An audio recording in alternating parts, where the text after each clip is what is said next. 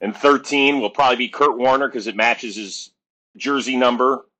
And then, who knows after that, we'll just be rolling. If only we could dream, we could reach for the stars. We can hope to get such people, but we are very happy that you're banking on Nick's contacts. Nick's Rolodex is going to feed this podcast. Well, this is where it ends, Sean. Bad news for you. This is about it. So you better do some hard thinking. Kate better get her ass back on a plane from Montreal really soon for episode 11. And speaking of getting the party started. Yeah. Saw people doubted I would make it this far, but I'm proving them wrong. Everybody criticized and they hated on me, but I just stay strong. It's time for another episode of the Gridiron Podcast. It is episode 10. I'm Nick Shook to my 10. right. I'm freaking 10. That's Sean Barie. Katie Caldwell is not with us this week because she is in the former home of the Washington Nationals, that is Montreal, Canada, for the Netflix is a Joke Festival, and perhaps more importantly, she's outrunning wildfires right now. So it's just me and Sean, but we have a special guest right now. He's one of my favorite colleagues at NFL Network. He does fantastic work there and with Jomboy Media. Everybody, welcome to the podcast, Mr. Chris Rose. Chris, how you doing? My God, look at how crooked my picture is. My God, is that horrible? I apologize. I told Nick when he asked me last week at our NFL media seminar, he's like, hey, will you come on? I said, yeah, absolutely. I said, what do you use, Zoom? And he goes, no, we use StreamYard. And I hope you guys aren't sponsored by StreamYard. I hope none of your parents own stock in StreamYard. But it's non-compatible with the Rose computer. So the best I could do is my iPhone, which unfortunately sits on a very crooked angle. So I think I'm going to get a crink in my neck at the end of this. Your mistake was thinking that this was any kind of actual, professional operation. So you don't need to apologize at all. Sean, there must be tens of people listening right now. Tens, so if that. Hopefully. Hey, well, you said this was episode number 10. Yeah. So we got to do double digits somewhere. Cheers to you guys. Let's go. Well, hopefully your star power brings people in. They see your name mentioned in the tweets, and they're like, oh, we got to watch this one. We got to watch episode 10. It's a big one. Well, wait for 11 when Eisen shows up, and then 12 when Irvin comes out of whatever cave he's in, and 13 will probably be Kurt Warner because it matches his jersey number, and then, who knows after that, we'll just be rolling. If only we could dream, we could reach for the stars. We can hope to get such people, but we are very happy that you're banking on Nick's contacts. Nick's Rolodex is going to feed this podcast. Well, this is where it ends, Sean. Bad news for you. This is about it. So you better do some hard thinking. Kate better get her ass back on a plane from Montreal really soon for episode 11. Yeah, Katie, she's in Canada. She needs to reach into the Canadian Rolodex and help us out here for sure. It's episode 10. Chris, if the intro didn't help explain it, we'll explain it to you again. The Gridiron Podcast is a podcast about football and Formula One, the grid being the Formula One part, the gridiron being football. So before we get into the football part of things, how familiar, how attuned are you to Formula One? So 20 plus years ago, I used to work at CNN in Atlanta. That was my first big opportunity. And we had a big international department with CNN, and F1 was the thing back then. That's like the days of David Coulthard winning stuff left and right. I have lost touch since I've primarily been a football, baseball guy the last 2 decades. I understand its appeal worldwide. I get it. In fact, I do another show called BattleBots, which I don't know if you guys are familiar with it, but it's robot fighting. And we have built our home in Las Vegas. And one of the reasons we can't shoot our next season when we want to is because the first F1 race is going to be going on in Vegas. They're like, yeah, well, you got to take that, tent city down. You can't be here. I was like, why can't we be here? Yeah, there's something else that's pretty big in November. Yeah, and based on how F1's currently treating the hotels and restaurants near the racetrack, trying to charge them a fee, I can totally believe that story. By the way, BattleBots, not only have I heard of that, Chris, that's one of my dad's favorite shows. So yeah, he's a big fan. Well, put Dad and myself on a text chain, please, the minute we're done with this, so we can talk about all the intricacies of BattleBots and what goes into it. And by the way, I've already put both you guys on the short list for Motel 6. It will only cost you $2,300 a night. Bring your own roaches. Sold. Yes. Yeah. We'll leave the light on for them. Yeah. Oh, yeah, you will. Yeah, you will. The red light, maybe. That's Vegas, baby. All right. Let's dive right into the topic at hand, and we are going to preview the AFC North, the latest stop in our series. The NFC is done. We're moving over to the AFC, and who better than Chris to come through and give us the division, the breakdown of the division in which his favorite team happens to reside. But we're not going to start there, Chris. We're actually going to go in order of how the prognosticators think that this division will shake out, because I know it's surprising for you and I to consider, and especially for Sean, the Steeler fan, to consider. But right now, the top dog in the division is the Cincinnati Bengals. So we're going to talk about them. Yes, right. They should. And the way we do this is, Sean, would you like to explain our process here? Sure. So what we do here is I'm going to read out the schedule for the Bengals week by week. Real quick, though. Real fast, like just bullet points. And then after that, I am going to give you a prediction. It's an over-under. So you got to guess the over or the under, and we'll come back at the end of the season and see who got it right, who got it wrong, and which guests performed the best. Okay. That's pretty much the name of the game. The caveat here is this is from... Now, we don't gamble here, obviously, but this is from like the Sean Barie sportsbook. I made these numbers out of thin air, not according to anyone else's statistics. This is just, I went through the schedule and thought, okay, this sounds about right. So, starting off with the two-time defending AFC North champs, the Cincinnati Bengals. Starting off week 1 on the road at Cleveland, at home against Baltimore and the Rams, then on the road against Tennessee and Arizona, back home against Seattle. Bye week 7, then they hit the road for a little West Coast trip to San Francisco, back home against Buffalo and Houston, then on the road against Baltimore, back home against the Steelers, on the road against the Jags, at home against Indy and Minnesota. Little road swing here to Pittsburgh and then KC for week 17. That'll be a huge matchup. That's probably, go ahead and flex that already out of the 425 spot. And then wrapping things up, week 18 at home against the Browns. So here's my prediction. Yes. Over under 10.5. Oh, boy. I think over by a half. I think they get to 11-6. And I think that's pretty good in this division. I really do. If you look at their first 6 games that they have before the bye, that they can't afford an 0-2 start like they had last year and a 4-4 start like they had, and then run the table. I just don't see that happening with this schedule. I always hate playing the schedule game because there's always at least 4 teams that go from not making the playoffs to making the playoffs, and there's always one that goes from last place to winning a division. So I hate to do the schedule game, but since you asked me, Sean... that's why you're here, kind of. Yeah, I guess so. I mean, listen, they've got a couple of layups in Tennessee and Arizona. That's the homecoming game, even though it's on the road for Cincinnati. At Cleveland to start out with, it's been very odd. They have not played great in Cleveland over the years, but we know that the Browns last year finally won a week 1 game for the first time, I think, since 75 when Mike Phipps was under center.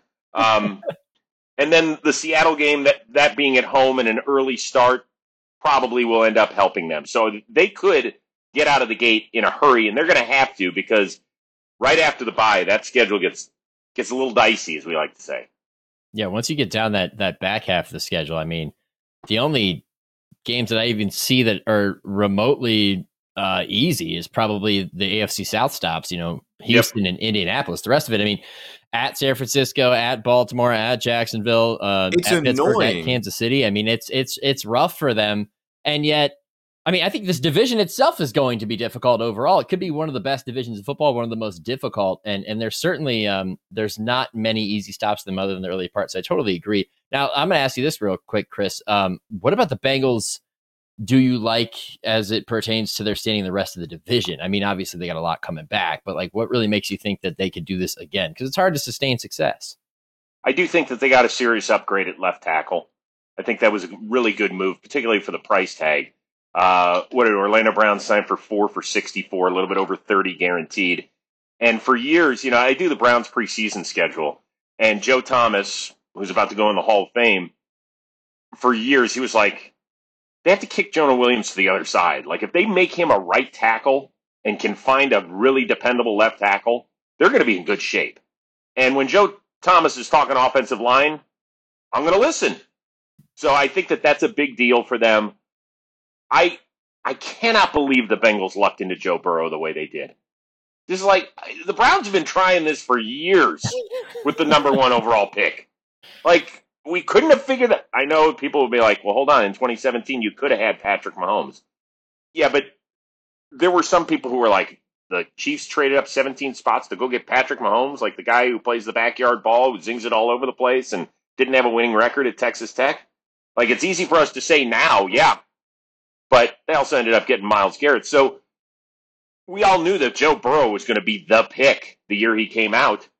And he is unbelievable. Everything he does and says is like unbelievably on point. He's been like that. I was in the press box at the formerly named First Energy Stadium in week 2 of his rookie season. Bengals, Browns, I think it was a Thursday night game. Yeah. Yeah, and they're dropping him back to pass damn near 60 times, and unrelenting rush coming after him. And he stood in there and handled the entire environment as if he'd been in the league for 10 years. I was stunned. I had never seen and mind you, this is the same seat where you watch guys like, I don't know, Brandon Weeden. I mean, you can run down the list, a long list. And they all, we don't have all night, Nick. I know. Typically, rookie quarterbacks look, overwhelmed. He did not. And he's only grown from there, even after having the season-ending knee injury. So totally agree with you on that. Sean, let's get your over under here. I'm going to agree. I think over as well. The Bengals, they've only gotten better over the years, and with that experience under center with Joe Burrow, I mean, that's just such a dangerous team. But that being said, the AFC North is still going to be one of, I don't want to say it's automatically going to be the best division in football, because that's not always going to be true. We hailed the AFC West last year. Well, I mean, it could be, but we hailed the AFC West as this unbeatable gauntlet last year, and half the division turned out to be a paper tiger.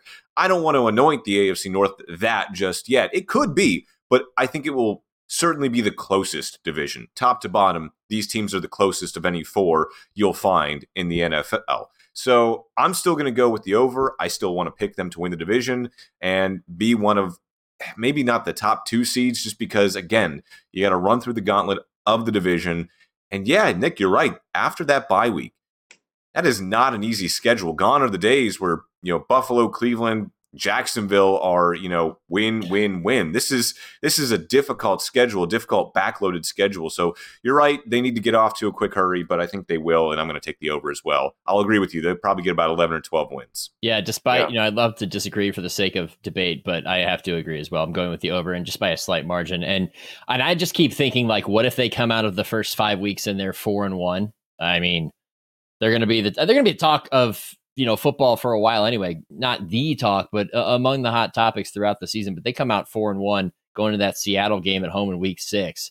And let's say Seattle gets off to a strong start. Next thing you know, I mean, that's must-see TV, and they're going to be in the conversation the entire season. So I expect nothing but the thing is, when you look at most teams, you think, all right, you got to stay healthy. They haven't stayed healthy in the playoffs. They've had offensive line issues in each of the last 2 years. They were a one penalty away from potentially winning the AFC Championship game this past year. And the year before, they had a patchwork offensive line to get all the way to the Super Bowl. So they're almost good enough to kind of overcome that, as long as, it happens up front. So I have a ton of confidence in them. They're going to be the team to beat. And if they're the team to beat, it's an easy over for me. Let's move on to the next team. Let's go to the ball. Nick, real quick. Yeah? Are we just going to ignore that you've hired Johnny Manziel as your font coordinator? This is not the NFC West preview. You're right. I mean, let's go. I appreciate you that you're giving Johnny work, which is awesome. That's really cool of you guys. But come on. Well, Johnny's got a lot of work recently. He's got that documentary coming out. Yeah, he does. It's not like he needs the money, but it's a good thing. As a former editor, I'm pretty embarrassed at the moment, but I'm glad you spotted that, because I would have ran through all 4 of them like that. That's My okay. goodness. That's all right. So let's continue with the NFC West preview, guys. Can't wait. Yeah, the NFC West. We're moving along to San Francisco 49ers. Yeah. Exactly. Yeah, the NFC West staples that are the Baltimore Ravens. Yes, of course. They start off the season at home against Houston, on the road against Cincy, back home against Indy, then a road swing against Cleveland, Pittsburgh, back home against Tennessee and Detroit. Week 8, they're on the road in Arizona, then back home to face Seattle and Cleveland and Cincinnati. On the road for Week 12 against the Chargers, and then Week 13 is the Ravens' bye week, which at that point may mercifully come. Week 14, they're starting things back up again against the Rams at home, then on the road against the Jags and Niners, and then they have a 2-game homestand to finish off the season, Week 17 and 18, against the Dolphins and Steelers, respectively. You guys aren't going to like what I do for the rest of the division, but I said this is the closest division on paper that we have in the NFL, so I said the Bengals were 10.5. I'm going to give you a spoiler alert here. Every other team I have is at 9.5. I'm going to go under. I think that they are. Why are you going to take my answers? Come on. I thought it was going to be edgy by saying under. No, sorry. I think they're one of the teams I've got circled that I don't know what they could be. They could be like a 7-win team, or they could be an 11-win team. And so I'm going to take the one right in the middle. Obviously, changing offensive coordinators could be a big deal. I was a huge Zay Flowers guy coming out of the draft. I really liked what I heard about this kid. But for years, haven't we heard that the Ravens' passing game is going to be different this time around? So, sure, they've got Zay Flowers, who's a talented kid, certainly looks that way. They got Odell Beckham Jr., who after a year off, now in his 30s, I don't know what we are there. Rashad Bateman. I mean, it's not like they haven't spent high draft capital on that position. They have. They had Hollywood Brown 5 years ago. They had Rashad Bateman 2 years ago. They've now got Zay Flowers. They've had some guys that have been third-round picks. None of this stuff has worked. So just because Todd Monken leaves Athens, Georgia for Baltimore, Maryland, all of a sudden we think everything's going to be okay? And oh, by the way, I love watching Lamar Jackson play. I really do. I think he's just so different. He plays with a flair. He seems like a good, fun-loving kid. Well, now he got his dough. That narrative is over. You know, for all the people who are like, why aren't they paying Lamar? Well, now they've paid Lamar. So now the 1-3 playoff record and the not playing any meaningful games in December the last 2 years, that's not okay. That is not okay. He has got to take it up a level. I get it that he's already been a league MVP in 2019 when he led the league with 36 touchdown passes and was running for 1,000 yards. Get back to that player. Be that guy. Be available for your team in these must-win games. He wasn't there last year when they lost to Cincinnati. Let's go. Yeah. I mean, here's the thing. He wasn't there each of the last 2 years, right? I mean, this is a guy who he gets injured, but he doesn't get injured in the way that everybody thinks, oh, he's a running quarterback, he's going to get hurt. He gets injured when he's dropping back to pass plays. Yes, he's dropping back to pass. He's getting hit from behind, whatever it is. And yet, that's been the narrative, like you said. And let me tell you this real quick. Todd Monken is not the savior that everybody thinks he is. How do I know? I was there when he was with the 2019 Browns as the offensive coordinator. Do you remember that show?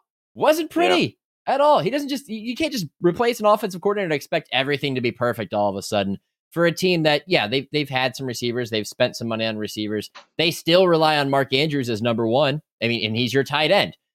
If I hate to think that a way that you ran the offense was so successful that when you 14 games that had you at the top of the crop going to the playoffs before you ultimately fell short, suddenly you can't be that team anymore. I don't know what it's going to look like. I agree with you. I think their defense is very strong.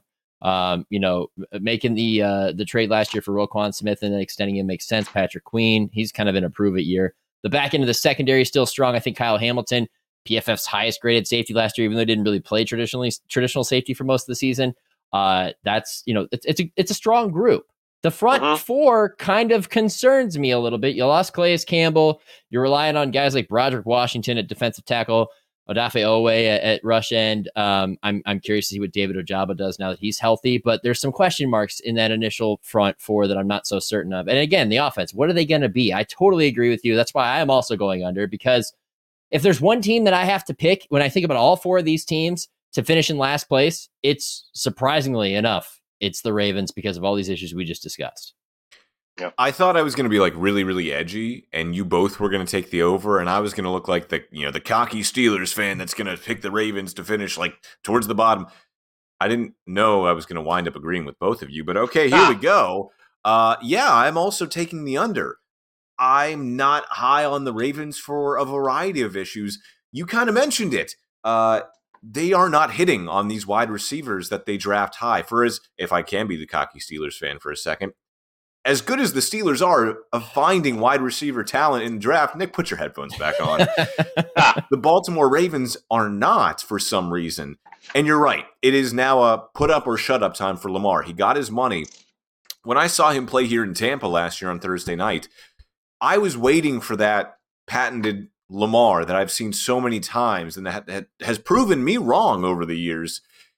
And I only saw it for one play. Yes, the Ravens would go on to win that game, but I saw a glimpse of what Lamar could do. And I don't know if he was already injured at that point in the year, but it's one of those things where he's going to get injured eventually. And that takes away such a key part of his game. And I don't know if the Ravens can survive in a division as, hotly contested as the AFC North without their $200 million guy. So I will also take the under. It's a tough schedule. It's a tough division, and if the Ravens don't finish last, I got them right there at third.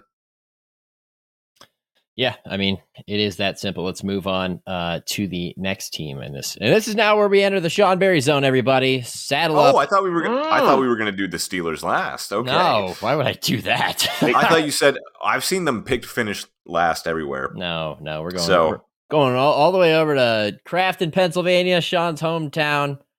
Borough of Pittsburgh. Who's home of who, Nick? Crafton, PA, home of who? No, I forget. Bill Carr. Oh. Yeah, man. Bill Carr, baby. That. All right, what's the over? All right, the Steelers start off the season at home for the first time in what feels like forever against the Niners, woof. Then at home against Cleveland, on the road against Vegas and Houston, back home against Baltimore before a Week 6 bye week, an early one for the Steelers. Week 7, back on the road against the Rams, then back at home against Jacksonville, Tennessee, and Green Bay. Back on the road against Cleveland, Cincinnati, back home against the Cardinals and Patriots, on the road against Indianapolis, and then back home against the Bengals for week 16. 16, thank you. Lost that for a second. And then finishing off a 2-game road swing on week 17 and 18 against Seattle and Baltimore. So crisscrossing the country there, week 17 and 18. That'll be tough. But again, as I said, I have every other team in this division at over under 9.5. What do you think, Chris? I think over. I think you don't ever want to win the offseason, but I think the Steelers did. Everything they did made perfect sense. From their free agency to what they drafted, I thought they really. What happened? Is he okay? John? I think he's taken aback. He had to have. Is he okay? Oh! What? Well, thank God. What does that say? Pierogi on it? What I miss? What I miss? Yeah. Okay, I see you. That's an interesting creamsicle to go with the black and gold, but okay, why not? I got the move. It was 2 for 1, so I got the Tampa one too. Okay, yeah. I thought maybe you were good. I thought Wiz Khalifa was maybe over and hanging out with you since he just threw out the first pitch in Pittsburgh recently. I loved everything they did. It really made perfect sense. Now the question is, what does Kenny Pickett bring to the table? He cannot just be good enough. Look at the AFC. I mean, he's probably going into the season out of those 16 teams. Where does he rank as a starting quarterback? 11? Near the bottom. No, I'm going to be completely honest with you. Near the bottom, yeah. Yeah, they have to be able. Wouldn't you agree? They have to be able to stretch the field a little bit. The last 3 years, whether it's been Big Ben, Mason Rudolph, or now Kenny Pickett throwing the ball, it is so much easier to play defense if you're not scared. And they do have guys. I mean, the fact that Deontay Johnson didn't catch a touchdown last year, he had the most catches in a single season without finding the end zone. I think he had 86 snags or something like that. And, you know, they got the talent to do it. You know, now they've got 2 young tight ends that they can run up the seam, it looks like. Pickens is going to be, I don't know. I don't know where we sit with them, but I think 10 wins is a good year just because of that defense. Well, you know what the most important thing about this is, you know, everything you just mentioned, you're absolutely right. But the offensive line has been their Achilles heel in the last few years. And I think that they're finally at a place now where they can feel confident about it. Now, I'm not so sure about right tackle. Chuck Okorafor, you know, I'm 50-50 on him. But you go draft Broderick Jones, who does not look like any other tackle that you see in a normal draft class. I'm sitting there in the stadium at the Combine watching him go through all the drills, and I'm like, what is he like at a 90-degree angle? He's got the widest base I've ever seen in a lineman running through that. But I think he's going to be very solid stepping right into that offensive line. They get Isaac Seumalo from the Eagles. He's got championship winning experience. You know, he's above a replacement level guard, which is what they need. They have some depth with guys like Kevin Dotson and Kendrick Green back there, and even Nate Herbig as well. I mean, most of those guys have, you know, starting experience. James Daniels at right guard. This is a solid offensive line, which is what they have needed for the last 2 years. They've run Najee Harris into a brick wall for his first 2 years of his career and asked way too much of him. Well, now they've surrounded this offense, you know, some of these, you know, this offensive line with these skill players that are, you know, potentially going to do some good things. Allen Robinson comes from the exile that was his year with the Rams, comes over here and comes into an offense. I think he can instantly make an impact. Calvin Austin lost his entire rookie year to injury. He could be a guy that nobody's even paying attention to who comes in and makes a big difference. Of course, you got Pickens, who stood way out in some of the next gen stuff for contested catches because of his frame and his ability to go up and get the ball. I think him and Pickett have already established a rapport that they're going to lean on a lot. Pat Freiermuth, probably one of the best under 25 tight ends in the NFL, at least in terms of production to this point, because Kyle Pitts, Atlanta doesn't know what to do with him.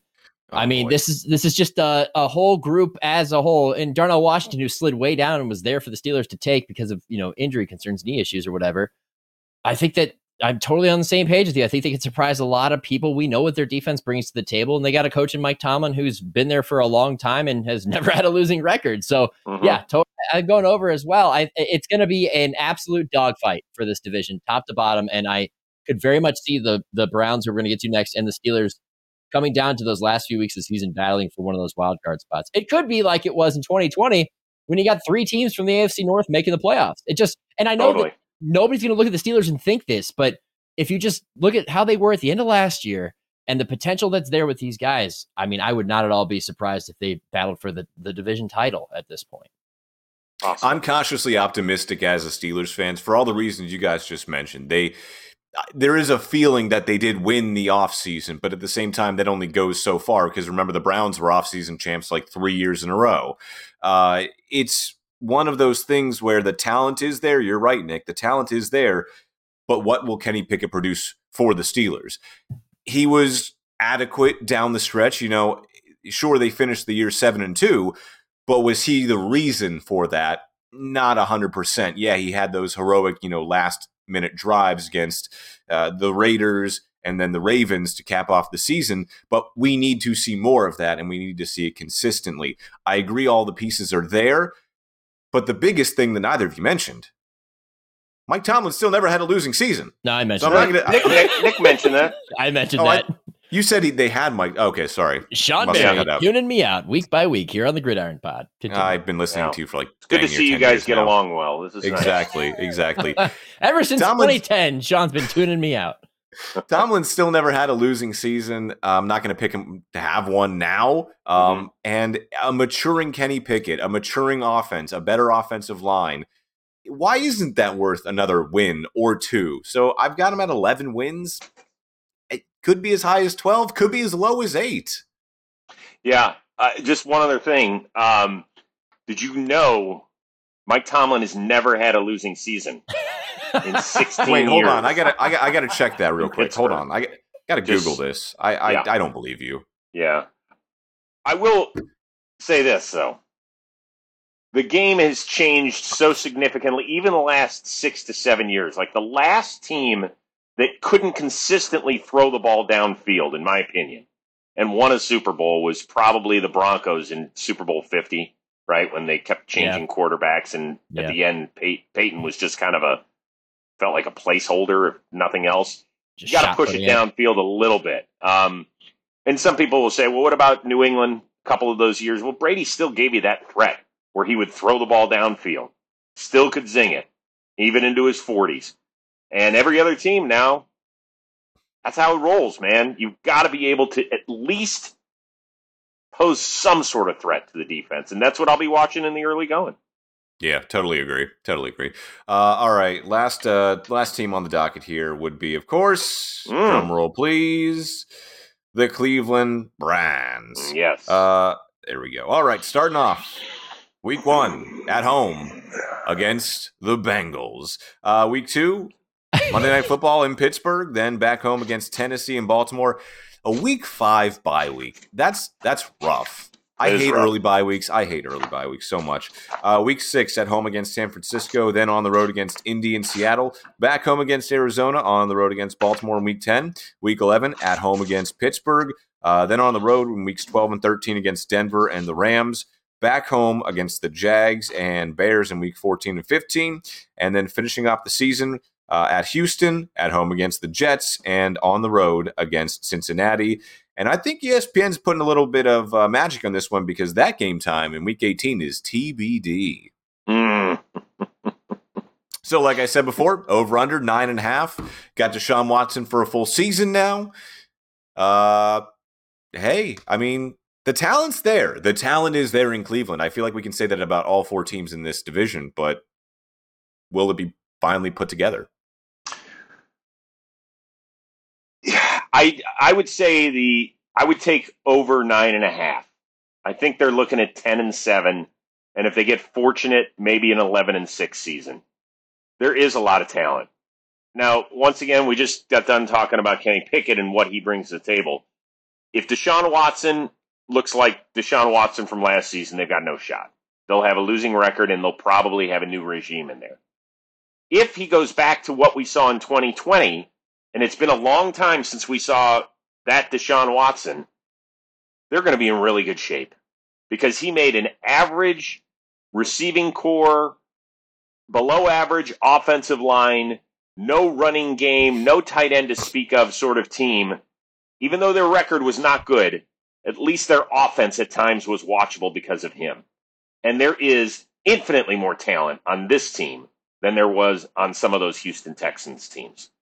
I like what they did with the receiving core. I feel okay about their tight end room.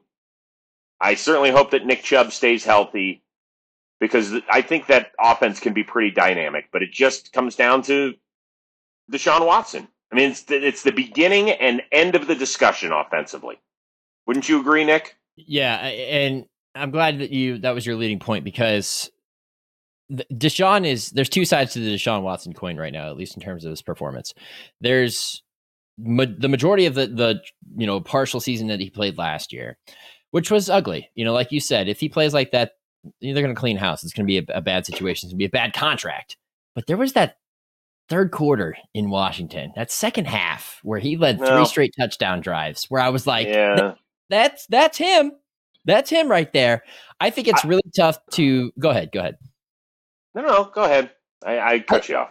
I think it's really tough to judge a guy off of a shortened season when he's got a year and a half out of football. I mean, it's really difficult to get a good feel for a guy who's playing week 1 football in week 13 in a new offense, sitting out for all that time. It's difficult. And what I caution against, though, is this whole offseason narrative of they're going to open the offense up. It's going to be 5 wide. It's going to be great. They're going to throw the ball over the field. Nick Chubb's not even going to be needed that much. That's hyperbolic. I think what I worry about is that Kevin Stefanski screws it up. I know he's a solid offensive mind, but I just worry that he'll overcoach and try to get a little too cute at times. That's the fan in the back of my head speaking there. But, offensively he does get. I actually think he's a really good play caller, to be honest with you. And no coach, including the ones up in New England, had Jacoby Brissett playing at a higher level throughout his career. Yes. Brissett looked like if you had just used cut-ups of Jacoby Brissett's season, the first 11 games, and not shown the rest of the game, and you would have said, well, okay, what's the Browns' record after 11 games? You would have said 7-4 or 6-5 at worst, because he played that well. The rest of the team was a mess, which is why, in my opinion, the biggest pickup they made in the offseason was Jim Schwartz. I'm super excited to see what the wide nine looks like with Myles Garrett on one side and Zadarius Smith on the other. They do have question marks still, depth on the interior defensive line. Who's healthy enough to play linebacker? Can they clean up what happened with those multiple blown coverages in the secondary last year, which was a disaster? I just think Jim Schwartz is still a really solid football brain, and I think that's going to make a huge, huge difference with this team as well. That does kind of go back to the discussion, though, of, and I'm on board with you, just for the record, but how much of an impact can he make in his first year somewhere? The bar is very low. Where the Joe Woods defense was on the floor. I mean, with the way that they were, botching their coverages and blowing games that they should have won. So any improvement, it would be really appreciated for this group. Right. But how much of a difference can they make? Can he, bring them up to a point where that's a playoff caliber defense? Yeah. I think so. Yeah, hope so, right? Hope springs eternal. Yeah. I think so. What do you have, Sean, for us? Are you going over or under? I'm actually going under. I have them right at 9. I think they'll come in third place in the division. I agree with you, Nick. I think the Ravens will finish last, to the surprise of a lot of people. But it's going to be close. It's really hard to judge this division, and that's why I'm slotting, Bengals 1, Steelers 2, kind of fighting for a wild card spot. I think the Browns will be there for a wild card fight towards the end. It's just I need to see it first. And I've seen all the hype around the Browns over the last couple of years. And I mean, last year, not entirely their fault because Deshaun Watson didn't play for the first 11 games. What would have it looked like if he had? It's just kind of one of those things where I need to see them do it before I'm going to give them any kind of props. That's fair. I will say this about the roster as a whole as I'm just looking at it again. The depth is surprisingly good. I know there's some concerns, defensive interior, but they had a receiving core that desperately needed guys. And now I'm looking at this down here. I'm like, well, a lot of these guys are going to lose their job because there's just not enough room for everybody. Even on the offensive line, you've got some guys with experience. I love Nick Harris coming out of Washington, and I really wanted him to develop into the center of the future. And obviously he got hurt last year, so that got in the way. But I like the potential at the tight end room. Jordan Akins was sneaky good in Houston and made an impact that I think he's going to fit into this offense really well opposite David Njoku. And you still have in Harrison Bryant as well. So there's a lot of depth there that I'm excited to see, because that's going to matter as you get through the course of an 18-week season. I do think, and I think this is our final point here, that if they finish what you said, Sean, at 9-8, is that going to be good enough for ownership to say, okay, we made a little bit of progress? Because unlike the Steelers, who have had 3 coaches in the last 178 years, the Browns for a while changed coaches more frequently than Shook changed his underwear, which is a problem on this show. Oh, my God. Yikes. That sounds like a skin infection waiting to happen. Yeah. So that's the big question.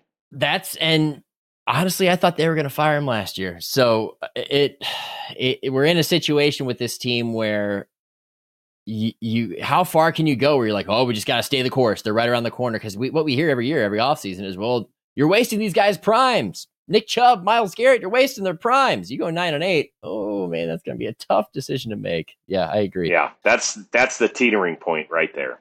But it is I'm happy I was here for for this division because it's a tough one. I could see the difference between the first and fourth place teams being 3 games. I could see the champ going 11-6 and the fourth place team going 8-9. And I would be like, yeah, okay. Yeah, that makes sense. And that would be a tough way to go out for those third and fourth place teams. But that's the NFL we live in. The parity is manufactured and it makes it into the most popular sport in America. All right, Chris, we were going to let you go, but thank you so much for coming on the podcast, lending us your expertise and your humor. Listeners can decide which one they like more out of that. Yeah. Or you could just say 0 for 2. which is what most people say. I mean, I'm already batting 0 on the day with the lower thirds, so Fair point. Listen, fair point. Good what catch, type of by the jerk way. would call you out on that? Sean, don't ever do that again. To your I partner. can't believe you, Sean. My That's God. a horrible. I'm the horrible worst. move. I know. Yeah, I'm the worst. Yeah. How's All our right. buddy Baker doing down there in Tampa, by the way? Oh, yeah, let's do this. Ooh. Why not? Ooh, yeah, about that. Not great. He's not accurate, but he is also not good. So So he makes up his lack of accuracy with being slow. exactly. So day one of training camp today, I'm sweating you-know-what off, and I go inside to get a little AC to start building my rundown. I left my intern outside. My intern has a very good knowledge of football, baseball, everything. Like, this is what he loves. He loves the nuts and bolts and the X's and O's. I was like, perfect. Watch practice and tell me what happens. Come back out about 20 minutes later, and I said, all right, what'd I miss? He goes, this offense is not going to be good. I said, I said, why? He said, both Baker and Kyle Trask are bad today, and Trask was better, actually. I was like, oh, well, that's not good. Well, listen, I will say this as a Browns fan, that I never had any ill will toward Baker. I thought he looked a challenging situation right in the eye. Did he do everything great on the field and off of it? Absolutely not. Were there issues? 1,000%. But he did give us one of the most exciting seasons that we've seen in decades. He gave my kids something excited to be, something exciting for a football season instead of getting ready for Guardian spring training. Because I know in the 80s when I was growing up, we won the division 5 times and we're on the cusp of the Super Bowl 3 of those years. It's some of my greatest memories as a sports fan. So at least for my kids to see a playoff appearance and then a win, they're like, whoo, is this what it's like? It's like it's even better sometimes. Even better. Chris, remind me and Sean real quick of how the Steelers were in that period. Real quick. Well, I did see one of my first Browns-Steelers games that I went to. This is post-Super Bowl 14. So the Browns were starting to get there, and the Steelers were kind of at the tail end. Yeah. Bradshaw had kind of run his course, and all these guys, those great teams that just weren't great. But my mom walked me out of the stadium when there was a Steelers fan who took one of those, remember those triangular felt pennants? You could probably find them somewhere, okay? Yeah. Took a Browns pennant in Cleveland Municipal Stadium and lit it on fire. And I think the fan base did the same to him. And so that was my introduction to this beautiful rivalry. And so I was like, yeah, Mom was not pleased. No, of course not. I'll say this too. On the national scale, I feel like the Browns-Steelers rivalry, I mean, it lost a lot of juice over the last 20 years, but when it's ramped up, it's still one of the best. And when the Browns moved in 95, I was just starting my on-air TV career in Reno, Nevada. I went home for the Browns-Steelers game. And one of the coolest things ever were all these Steelers fans that were wearing orange armbands. They're like, what are we going to do without you? Like, we hate you, but we really want to. That's cool, actually. Yeah. It was so nice. Little did they know that the rivalry would continue and grow over the years. I would never wear a purple armband. Couldn't catch me dead. Yeah, no. See, that's the point. That's my point right there. You see what he said? He didn't say, I would never wear an orange armband. I would never wear a purple armband. That's the problem. That's the problem. Nope. That's the color I don't mess with. Yep. I agree. I got it. It's got to change. Listen, guys, this was fun. Good luck down there in Tampa. Sean, stay cool and maybe watch an occasional practice instead of having your intern do all your grunt work. Nick, I will see you at some point out here, I would imagine, or in Cleveland or something else. Yeah. And if you want me to really come back and break down the NFC West, I will. No, we'll run it back, even though we already did it, just for you. Yeah, it's awesome. Thanks, Chris. We really appreciate it. Thank you. Cheers, guys. See ya. All right. That was fantastic. There were two. That was fantastic. Love having Thank Chris you to on. Chris for stopping by. That was awesome. It's one of the best. I love when I love when we can get a good guest on to break down. And he was really knowledgeable.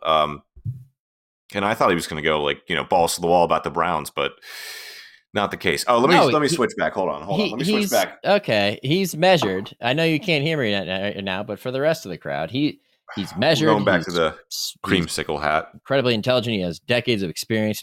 I love talking ball with him just because he brings things to the table that I never even consider. A lot of my colleagues are like that, but Chris especially. He comes from the same kind of background as me. This Northeast Ohio life. He's a guy from suburban Cleveland, so he gets it. Big B's been chiming in left and right here. Some of the points he made, Sean, you're going to really enjoy this. Honestly, I'd rank Pickett higher than Watson, Big B says. Now he probably also ranked Jordan Love better than both of them, but that's neither here nor there. Yes, that, and he also, his point of reference, maybe not the best, because he said Najee is a dog, plays almost like Derrick Henry on Madden at least. On Madden at least. I like that. That might be his best comment yet. He also said Sean looks like he's about to spit some bars. Sean, don't rap. Please don't rap. No. Do not rap. I haven't done it in a long time. What do you say we switch gears, Nick? Let's switch gears to the segment that Big B properly called out. It is America's favorite game show, and we're back for another rousing edition of... Do you even know? Today, without Katie here, Sean is going to be the one tasked with doing all the quizzing. He is the Alex Trebek to my... maybe Ken Jennings, but probably not. More like the guy who loses immediately. That's probably what's going to happen. Sean, what is our topic today? Our topic today, Nick, is... the lovely city of Tampa, Florida, and its rich sports tradition. Okay, I take it easy on you today. So the first answer is Wade Boggs. There you go. No, that is not the first answer. The first question I got for you is real simple. Okay, where do the Tampa Bay Rays play their baseball? Tropicana Field. In do you want me the city? Yes, I want the city. Isn't it St. Petersburg? It is St. Petersburg. Hey. Thank you. So many people around the country say there's something going on in Tampa. And I'm like, they don't play in Tampa. They play in St. Petersburg. And it was really annoying. Sean, semantics. At the start. Semantics, but these two cities right now are embroiled in a dogfight over the future of the Rays and who gets to call them their team. Regardless. That's neither here nor there. You know what? Well, actually, can I just make a complaint here real quick while we're here? Can we just call it Tampa and not Tampa Bay, for God's sake? No, because you are. They don't play in the water.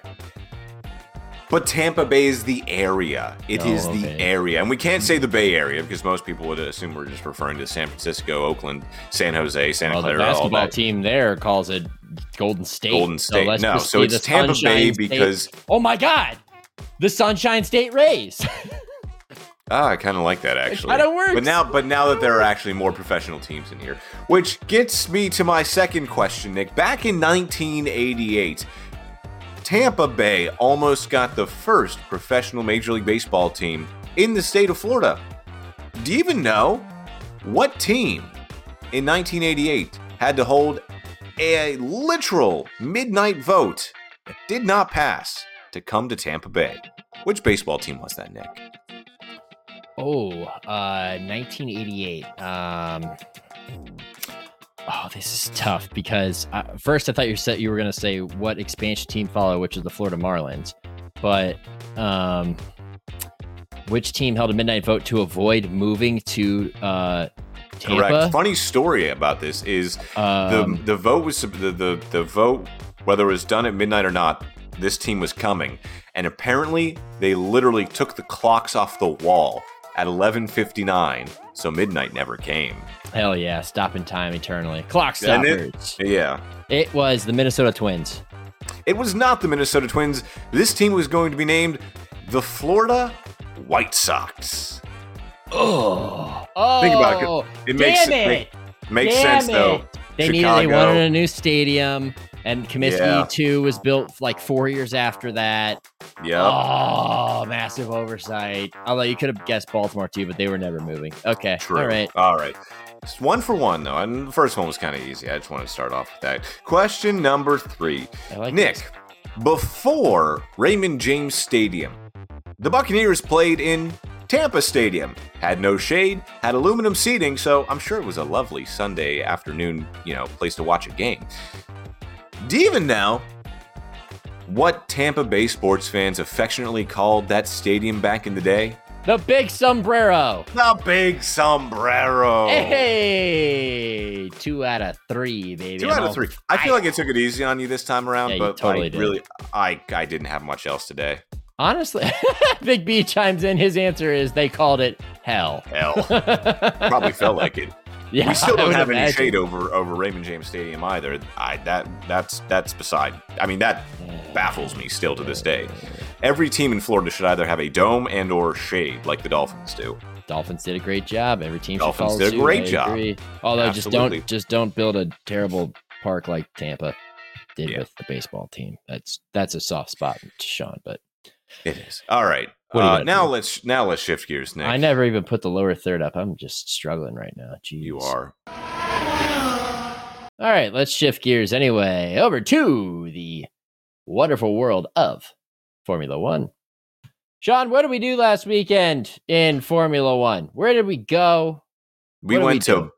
Budapest in Hungary for the Hungarian Grand Prix, and this was supposed to be the time where, McLaren was supposed to come back down to earth. They were supposed to prove, their car is really only good at, fast tracks with fast to medium corners. Not the case. Lando Norris bagging himself a P2, Max Verstappen collecting his 7th straight win, Red Bull winning their 12th straight race, eclipsing a record set by McLaren back in 1988, and then finishing on the podium for the first time in what feels like, I don't know, since like Bahrain 2020, was Sergio Perez. So Red Bull double podium, good for them. I like the podium, but there was a lot to break down in this race because Red Bull was good as always, but they did not get pole. Lewis Hamilton was on pole. So again, that Red Bull car is having a little bit of trouble with their speed over one lap. And I think, 1 to 10 was separated by 0.5 of a second? Yeah. I think it was a very close qualifying. Well, can you explain why though? No, I can't. I'm not an engineer. They did an experimental tire thing where they required everybody to run hards, and everyone was like, "This tire sucks," but it worked. It was really close. You got an unusual Q3. I think it was hards in Q1 and 2 or something like that because I think they finished on soft, but they made them. They were testing out what they want to bring to the regulations in the future, where you have to require a specific compound for every team, which I think kind of takes some of the strategy out of it, but at the same time, it also makes it interesting because that's the tire that usually levels them out the most, right? Like the faster car is not going to be quite as fast on a hard as it is on a soft. But yeah, we got some stunners. We got Lewis Hamilton on the pole. We got Zhou Guanyu into Q3 before he blew it on Sunday. Man, that was bad. That was so bad. Just watching the cars pass him. It was embarrassing almost, and then he just yeets into the back of Daniel Ricciardo in his debut. See, that would have, if Daniel Ricciardo was in a McLaren, he would have been out at turn 1. Yet somehow he's in an Alpha Tauri and survives that, goes on to finish the race and finish ahead of Yuki Tsunoda.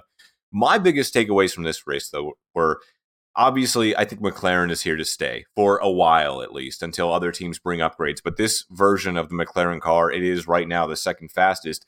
But if you look at what Ferrari did, they were really fast too, especially Carlos at the start of that race on softs. Those Ferraris had some speed, and they just messed it up once again with strategy and then a really slow pit stop for Charles Leclerc and speeding in the pit lanes as well. So they kind of undid themselves yet again. Rinse, repeat. It's Ferrari. But then at the end of the race, how fast were those Mercedes on low fuel? Flying. They were flying. They were flying. What was Russell's last overtake? Who did he get around? He would have gotten around one of the. Did it on the start-finish straight. Ferraris? It was one of the Ferraris, and it was like there was no challenge at all. It was just a matter of like the DRS wing opening and just going. Like they were cooking at the end.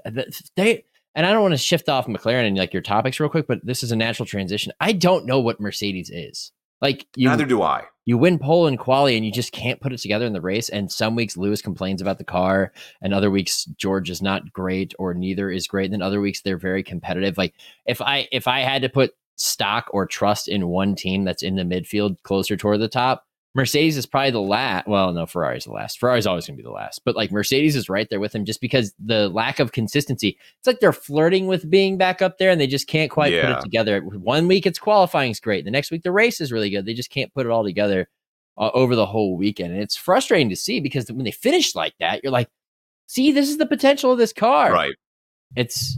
I almost feel like it was McLaren of a few years, like what, 2020 McLaren? Like, yeah, they couldn't Lando quite get there. Yeah. What I also want to say, speaking of McLaren, just one more note on them. I think they're here to stay. I don't like how everyone is coming at them saying what they did to Oscar Piastri was unfair, how they pitted Lando first, even though the start that Oscar Piastri had, getting ahead of both Lando and Lewis, that was phenomenal. Here is your flowers, Oscar Piastri. What happened, though, is they pit Lando first. He gets new tires, and then he has the outlap of all outlaps. Well, yeah, he had the undercut plus an incredible outlap, yeah. He gains 0.8 of a second on his teammate and just beats him as Oscar was coming out of the pits. It's to no fault of McLaren's. They didn't really give Lando any preferential treatment there. And then they were kind of validated in it because Oscar didn't have a good second stint out there. Had a little damage to the car as well. So it was the right call, and Lando winds up on the podium for his second straight race. First time McLaren have gotten back-to-back podiums since 2012. But, man, that driver lineup, if they can keep it together, that's going to be really good going forward. Well, and you know, in defense of McLaren, too, Piastri had a 2-second flat pit stop. They did everything they possibly could. They literally broke records and did everything they could, and Lando still just beat them out, which shows how strong Lando is right now. And it came that, because that outlap, because, I mean, even when he came out of the pit, it was neck and neck. It's just that Lando had the speed going in the grip. You know, the tires were at temperature going into that corner where he was able to get around him. But, man, isn't it great? It's so refreshing. It gives me hope. It helps me get out of bed every morning. Sometimes I wake up and I'm like, man, I don't want to do anything that I have to do today. But you know what? If McLaren can turn their car into a rocket ship almost overnight, McLaren can go from last place to second place. Then I can get out of bed and aggregate this NFL news. I'm glad the Papaya Army is giving you hope, Nick. It's fun, man. I love seeing Lando succeed because he's one of the most enjoyable young characters in the sport that people probably don't pay attention to, unless you have a luxury brand and happen to slap his advertisement on the walls of Cleveland Hopkins Airport Terminal C. Because I walk by that every time I fly out of Cleveland. And it's changed since the last time I saw it. Now he's in a different pose, but he's still there, still the face of whatever. There. No, I know. Yeah. An airport shop that is. And I feel like he should get more promotion because I think he's one of those magnetic personalities that can be the future face of F1. And I know this is making you giddy inside hearing me say this, but it's fun. Like, it's fun to have another team that's like legitimately fast that maybe could compete with Red Bull a little bit. Now, I will say, Perez McLaren is saving this F1 season, not because they're going to compete with Red Bull, but because they're competing with Ferrari, Aston Martin, and Mercedes. We know Red Bull is going to run away with the title. We know Max is going to run away with the title, but we don't know who's going to finish in that 2, 3, 4, 5 category because there are 4 teams that right now look like they are on equal footing, and that is fun to watch. Well, it makes for a really interesting back half of the schedule because and now I'm going to be bummed with the summer break. Not going to lie. When that comes, I'm like, damn, I wish there was more races. Take my mind off of football because all I'll be doing is football 24/7. I want some racing to distract me, but it's a fun little story. What's really interesting is to see, can they push their car to the next level through the break, or did they like empty the clip right now and this is the car? And even if that's the case, they're still competitive through the rest of the season. It's fun to see Oscar Piastri's driving chops actually get the exposure that he deserved, because like oftentimes we go through silly season, we talk about guys like Nick DeVries and guys like Piastri and Logan Sargent and even Colton Herta, who didn't even get to make the jump over to F1 because of the super license issue. You never really see their potential necessarily because they're in inferior machinery. But once that car gets moved up to a competitive state, suddenly you're like, damn, that's a damn good driver. Now I see what they were talking about. Because we don't have access to the data from a simulator or something like that. We're seeing it in the race, and we are really seeing it with Oscar Piastri.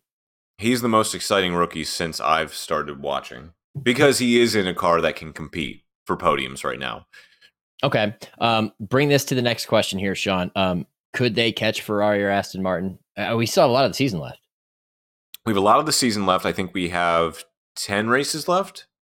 Yeah, I believe. that was. I'm I looking. believe we have 10 races left. Oh, can I also say real quick, F1, fix your user interface in your website. Like, yeah, for real. This site's hard to navigate. Maybe it's just an American lack of ability, but anyway. So still just a hair under half a season left. 80 points behind Ferrari. In the past 3 races, Ferrari has finished with 17 points. McLaren has finished with, this is past 2 races. Ferrari has finished with 17. McLaren has finished with 58. If they continue at that pace, yes, they can catch Ferrari. I don't know about Aston Martin because all of those Alonso podiums at the beginning of the year, it's not out of the realm of possibility. McLaren could be fighting in Abu Dhabi if they continue this pace for P3 in the Constructors' Championship. And wouldn't that be something? What's the range that they have to get within when we get down to the last 4 races of the season? Because right now they're 97 points behind in the Constructors. Behind Aston Martin? Yes. Okay. What do you mean, what range? So it's 184 to 87, 97-point difference, if my math is correct. And I was never good at math, so you can double check me on that, just like Chris checked me on the lower thirds. But do they got to get within 40 points with 4 races left? How much ground do they need to make up before we get to that final month? I mean, technically, you could go into the final race needing 30-some points. I mean, all you need is a double DNF and then McLaren to go 1-2, which isn't going to happen. But we don't need but if you're within here. if you're within about 30, 40 points with, I want to say, 3-4 races to go, you're in golden territory. Because remember, a couple of years ago, when Max, quote unquote, won his first title, he was up by 52 points, I think, with 4 races to go, 3 races to go.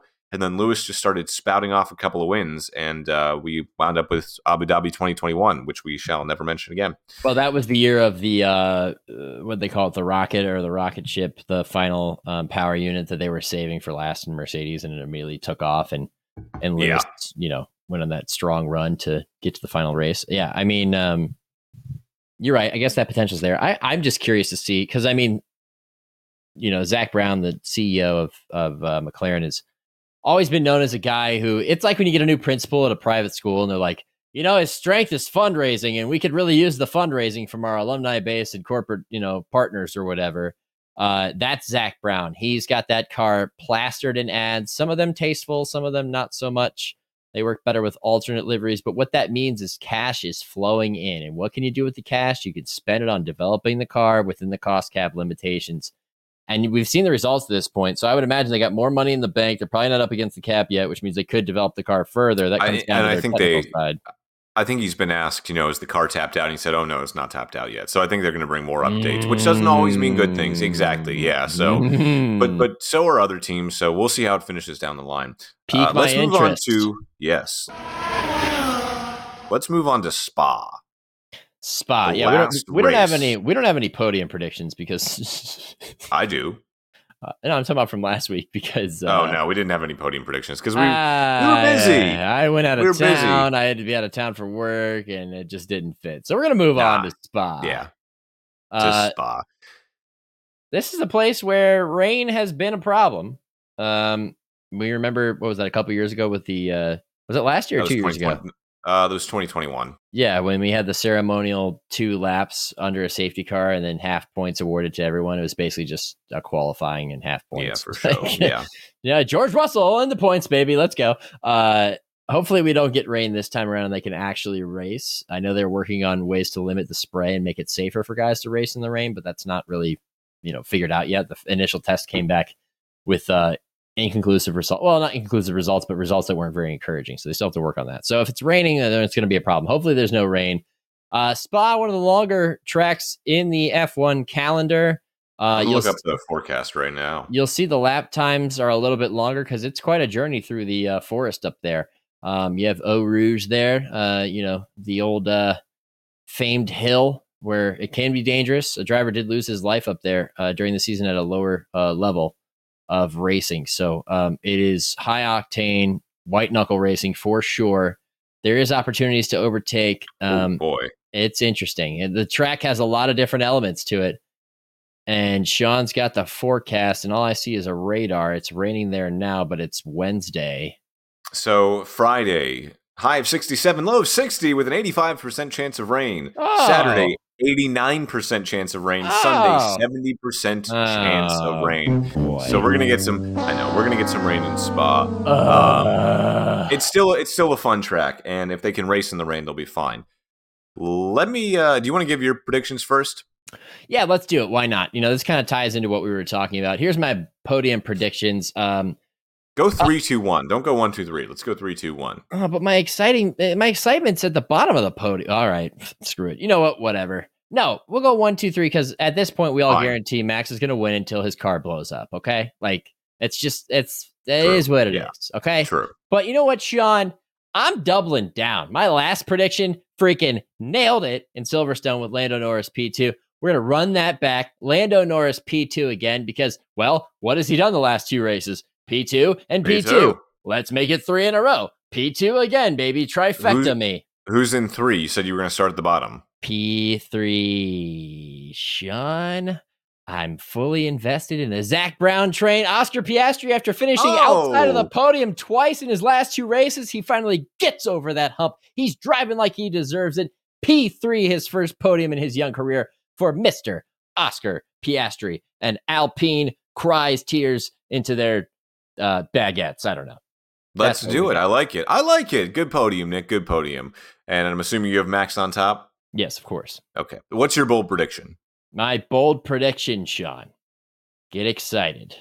We saw a lot out of Alfa Romeo last week that we didn't think we might get. Yes. Zhou Guan Yu ends up in Q3. Nice placement there for the youngster, right? Okay. I'm going to go to his teammate there, Mr. Valtteri Bottas. He is going to finish in the top 8 because they put new power units in the car. I don't think the car's that good, but if it rains, we know that the lesser cars tend to be a little bit better. Actually, this should be a Haas prediction because they're mutters, not Alfa Romeo, but why not? Let's get the naked man back into the top 10, all the way into the top 8 at P8. Why not? He's in there. Let's go. All right. I'm gonna go backwards, Nick. I'm gonna start at P3. P3, I've got Checo Perez. Okay. Starting to do a little bit better. That car was really fast at Silverstone. He just couldn't quite get there. It was fast in Hungary. It's gonna be fast everywhere, but I'm going with Checo, P3. P2, I've got Lewis Hamilton because he has been flying lately, had a bad start, but you saw how good that car could be later on in the race there at the end. I mean, he could have caught Lando eventually, or Lando could have fallen back, I guess, behind Checo. P1 is Lando Norris. No Max in the podium. What's going on? It's time. Everything's on fire. Time. It is time, ladies and gentlemen. Lando Norris is going to win his first F1 Grand Prix. You heard it on the Gridiron podcast first.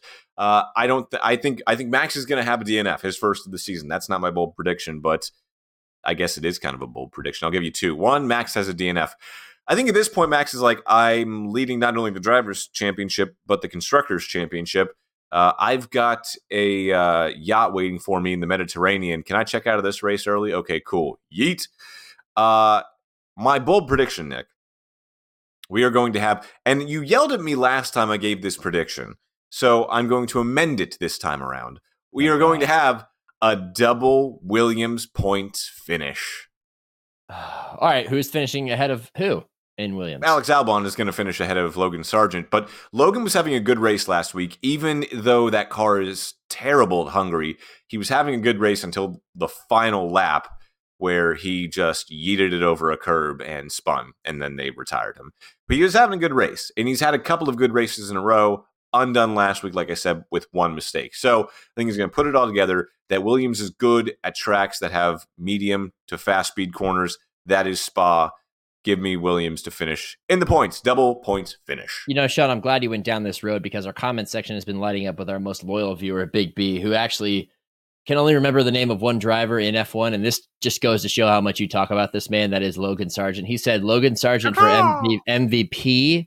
He asked Logan Sargent any relation to Steve Largent, which is funny. Good joke there. He's got more. His prediction, Logan Sargent will take P2. Oh, my God. He's lighting it up. Logan the man, Big B says. George Russell did it in Williams in 2021.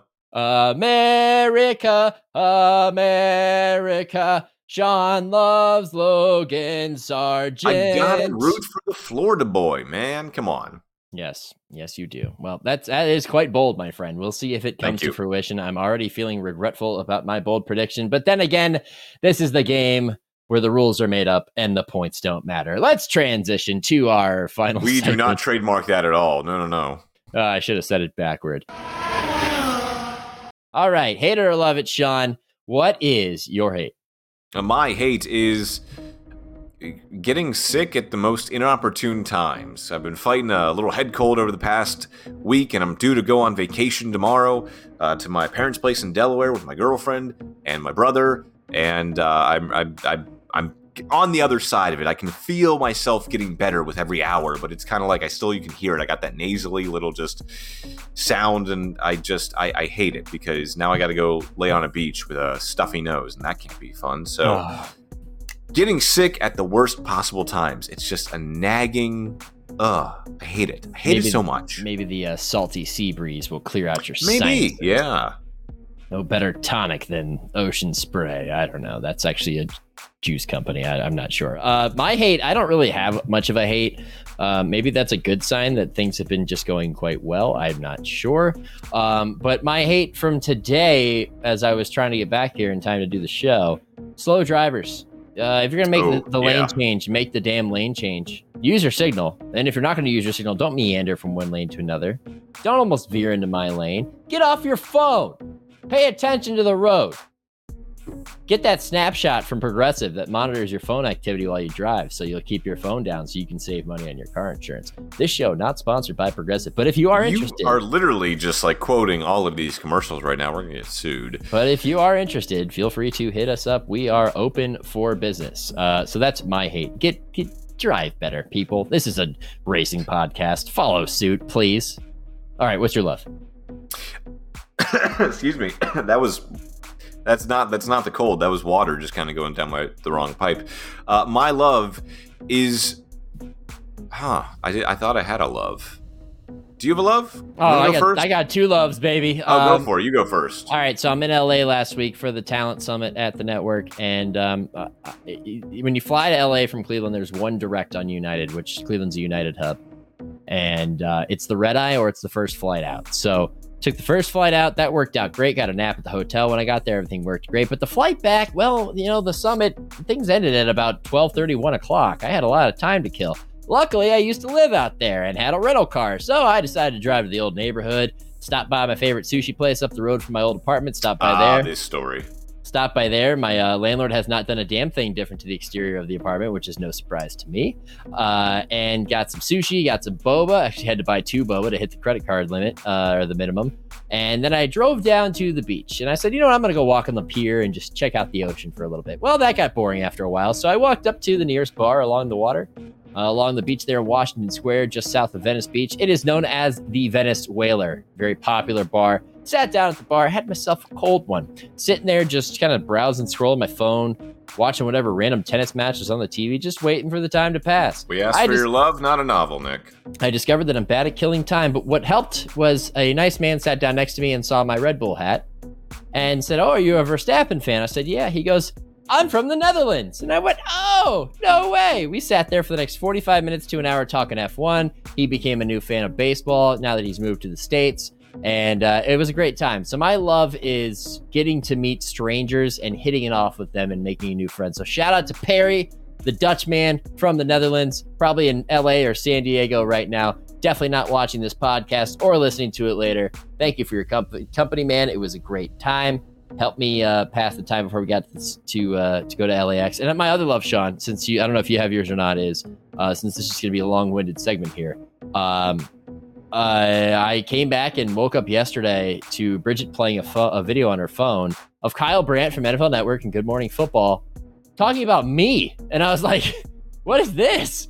She plays it for me. I just roll over. Oh, the video is the best. I just rolled over and I would play it here, but we'd get DMCA'd, so I'm not going to. You can find it on Twitter. I was hoping you would. I would, but I don't want to get taken down. And I just hear him talking. I roll over and my first words were, "Oh, God." Just because, I don't know. You never expect that to happen. He went on a full rant It was great, and I appreciate the shout out, Kyle. He's a great guy. It was great to see all those people. It's great to see Chris and everybody else out at the summit. Great to connect with coworkers. When you're a remote employee, you feel like you're kind of on an island sometimes. So that was a nice little cherry on top of that talent convergence Sunday. Nice tasty little dessert there. Sean, what's your love? I remember what my love was, and we are not sponsored by Uber or Lyft, but it's the Uber or Lyft XLs. Okay? Oh. I have always, when you get a ride share, you automatically just get the cheapest and quickest option, right? You don't, you just, all right, I need to go. You don't care who it is. When I came up to Cleveland last week, Nick, to the airport, the quickest one, the one that would get me there faster, was an Uber XL. I was like, all right, it's $5 more. Who cares? Whatever. Then when we got back from the airport, same thing. All right, it's $5 more. Who cares? It's $5, man. We are both at points in our lives where we could go, oh, it's just an extra $5. I think I'm going to continue to say that, because the difference between some of the Ubers that I have had that are not the XL or the Black or whatever, like the more premium version is, some of them have been pretty bad. Okay? But these were air-conditioned leather seats. They had mints for an extra $5. For just an extra $5. I think I'm sold, and also the extra legroom. I'm not in the back of someone's Prius, with my knees in their passenger side chair. So I think I'm now on the train where I'm going to spend the extra $5 because my experiences with the more premium option of ride sharing is just, I've liked it so far. I think I'm going to do that from now on. That's a good love. I'm on the same page as you. I took an Uber back home on Saturday night from the flats, and the guy had an iPad with trivia on the back headrest of the passenger seat. Oh. I was so engrossed in this game. We got to my house, and Bridget gets out of the car, and I'm still sitting there. I have the door open. I'm halfway out of the car, and I'm just like, that's France. That's the Eiffel Tower. That's Greenland. Richard Nixon. Just one after another, just nailing it to the point where I was like, all right, get out of the car. It was fun. I like it when they add those amenities. Usually get those to the XL, so I'm right there with you. Give him that fat tip, man. I did. I gave him an extra $1. All right, that does it. This has been episode 10 of the Gridiron Pod. We can't tip too much, Sean. Episode 10 of the Gridiron Pod. I spent the extra $5 on the XL. That's your tip. Sure. Yeah. All right. We'll go with that. I'm Nick Shook. That's Sean Barie. This has been a fun episode. Thank you again to Chris Rose from NFL Network and Jomboy Media. Follow him at Chris Rose Sports on Twitter and on Threads. Sean, are you on Threads yet? I'm not on Threads. I'm on X. No, what?